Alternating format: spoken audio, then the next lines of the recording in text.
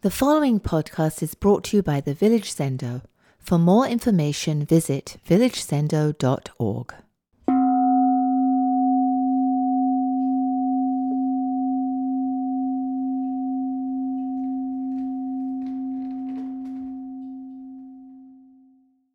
So, good evening, everyone.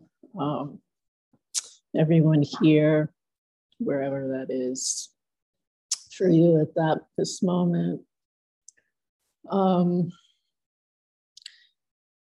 God, it feels really good to have done that. I was in quite a state when I arrived. I had this plan, as we do, that I have to drive to the Zendo from Jersey City, that I was going to get here really early so I could get parking that would last me from 5 to 7, so I left at like 3 o'clock to be sure to be here so that I could wait for the parking spot at 5 to get here to, rehearse, just think about things, what have you. And apparently there's a very large event happening at the UN today that I somehow missed. I mean, I was vaguely aware of it, but it just never occurred to me that that would ripple down to Tribeca. And it didn't ripple, it was waves. I mean, it was just surreal. So I walked in the door after 5, it took 2 hours, what normally takes 35 minutes. And on the way, I think I broke pretty much just about every precept along the way. Anger, ignorance, greed, blame, what have you, it was all flying. But then just walking in the door, getting settled, sitting, and then just all this bowing, I could just feel it dropping away. And it's so nice when you're sitting there and you're looking up at the altar. I just got a chance to appreciate the flowers in a way that I often don't get to because I'm not just looking straight at them. And the flowers tonight, it's like a very raucous arrangement. There's a lot of energy in those flowers. And that's good for Fusatsu. Keeps it real and not. It is a somber matter, but it's not funereal. Life is the intention of it all. So there was a lot of bowing and a lot of chanting, and as many of you know, the first part of the ceremony is doing the Gatha of Atonement, and the Fusatsu ceremony is really all about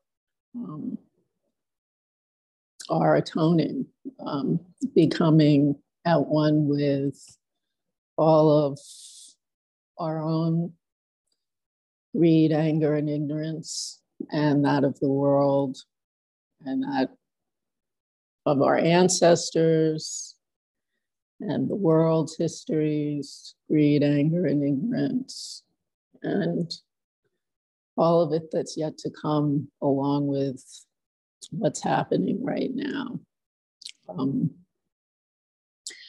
And as we all know, the greed, anger, and ignorance is just flying around wildly these days.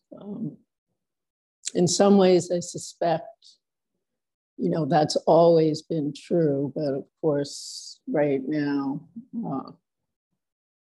it's at that very heightened peak. And there's so much to be angry about and to be looking to call people into account for and to make judgments and discernments about. But, you know, really, I think Fusatsu is really our opportunity, instead of taking all of that and focusing it out on the world, to really look at our own piece in all of it and to look at ourselves,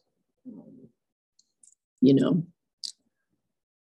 as it relates to the world and to ourselves and to those close to us, and how that all spirals out. That it's really, it's a reminder that it really is not separate.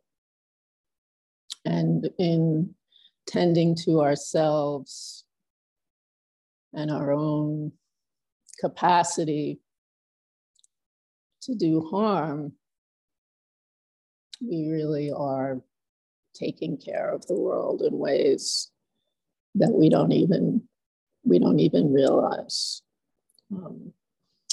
So after acknowledging, you know, at least ceremonially, our greed, anger, and ignorance, you know, we then chant all the names of those energies of Buddhas of various states of compassionate, enlightening awareness. And we recognize that actually we also have those, and they are here. We go down to the ground, we meet this energy, and we allow it to enter our bodies so that we can meet all the greed, anger, and ignorance within and without. And then we do the 4 vows, and we vow to save all sentient beings. And Fusatsu is the time that we talk about the precepts, which really, you know, you could say are an expression of the functioning of the mind of Zazen. I've come to think of them now almost, I think, Shinryu, you use this expression of the soft bones or the soft skeleton, which I really love that. And I've been thinking them lately a little bit like almost the walls of the Crystal Palace. They are here to really help us navigate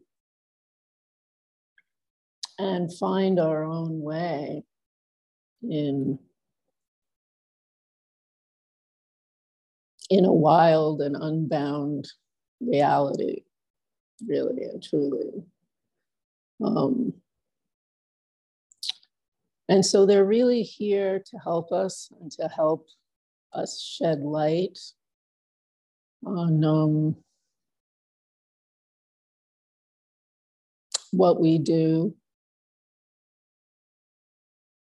to harm ourselves, to harm others. That we often don't see. You know, it's astonishing how much easier it is to see in other people what we can miss in ourselves. And I think it's important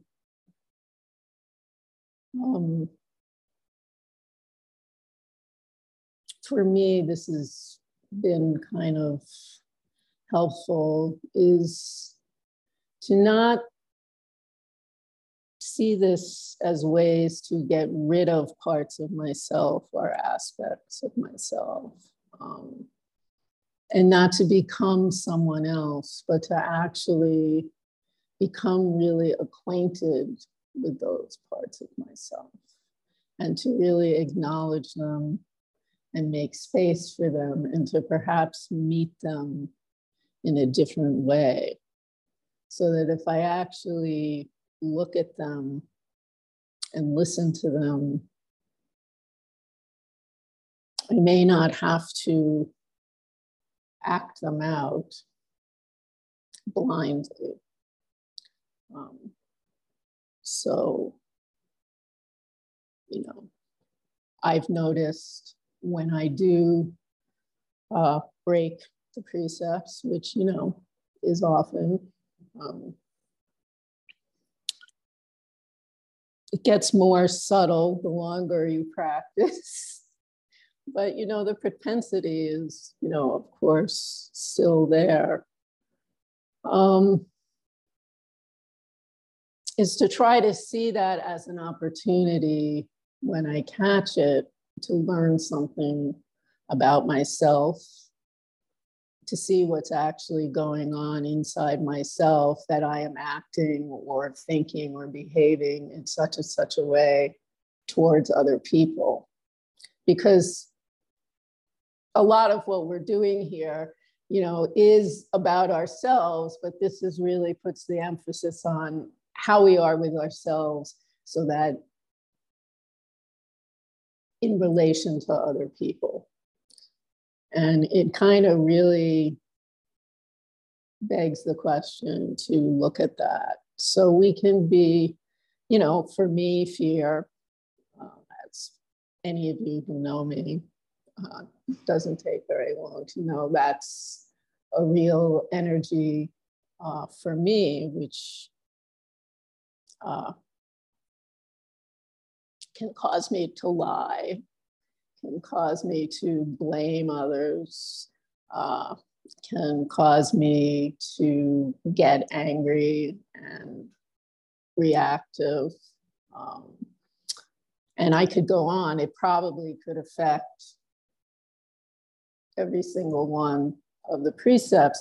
And usually it's the most destructive to others and to myself when I don't recognize it as such, because, I don't actually want to be scared, and I don't want to see myself as scared. I'd like to think of myself as really strong, and, I'm very admiring of bravery and, nobility. So when I experience fear in myself, it can be very subtle, but I don't at the time often experience it as fear. I might be very tense, or I might just get really withdrawn, or I might get really quiet and feel like I have nothing to say. And it's so subtle that it's not like there's things I want to say that, I'm just not going to say. It's like I will really go to that place of there's nothing to say. It's so deep. But when I'm not feeling scared, usually I pretty much always have something to say.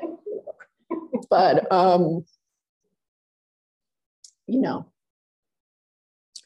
so where I'm going with this is that I feel like the precepts can help us to maybe look at we may notice, though, that actually, I've been really withdrawn, or God, did I really say that to that person? Or am I really thinking that about this person over there? Rather than turning the onus on what's out there, to get interested in, God, why am I thinking this? And what is going on inside of myself that I am going down this train of thought, even if I'm not acting it out, energetically and emotionally, like what is going on here? And, this is where the mind of Zazen, going to that place of not knowing really, and just opening and simply being present to maybe energetically what's happening in the body, or the frequency of what's happening in my mind. Does it feel very tight? Does it feel open? Or maybe it's sadness. To use what's happening in my relations and how I'm viewing what's happening outside in a way as another mirror, to see inside myself. And the point of this is not to blame ourselves, but to actually make space, because usually when we actually see it, and perhaps see the sadness that's underneath it, or see the fear that's underneath it, or the disappointment, or the feelings of not being enough, whatever it is, rather than viewing it with that energy of, I shouldn't be feeling it. I should not be feeling this way. I should be feeling otherwise, or needing to change it, to just let these feelings reveal themselves and see what's underneath them. Where are they coming from? And that spaciousness, like all energies, when you give them the room to unwind, if you will, they do unwind. And then there's a clarity as the waters become more still. And you can go someplace new, inside yourself, even with and especially with the same old stuff, because it is the same old stuff. But we do change, and every time we meet it, we can meet it things a little differently. And as we do that, they shift, and we shift, and they shift, and the world shifts, and everything's shifting. Just like when you're staring up at that Buddha next to those flowers, sitting very still, everything is moving. When you actually really just look at this Buddha, everything is moving. So I thought I would just leave you with a poem. I have no idea what time it is, but this is very short, that I love, by this very old, well, she wasn't, well, she did live to be quite old, but this woman who became a potter in Japan back in the 1500s, which was, as far as I know, not typical. And her name was Rengetsu, and she made beautifully wonderful pots. And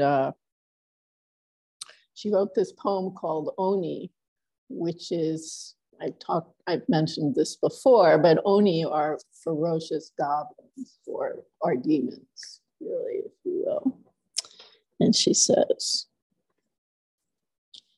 "Do not resist, Ms. Oni. Open the lotus inside and overthrow all the demons in your heart." So I would say not overthrow them, but just maybe make room for them.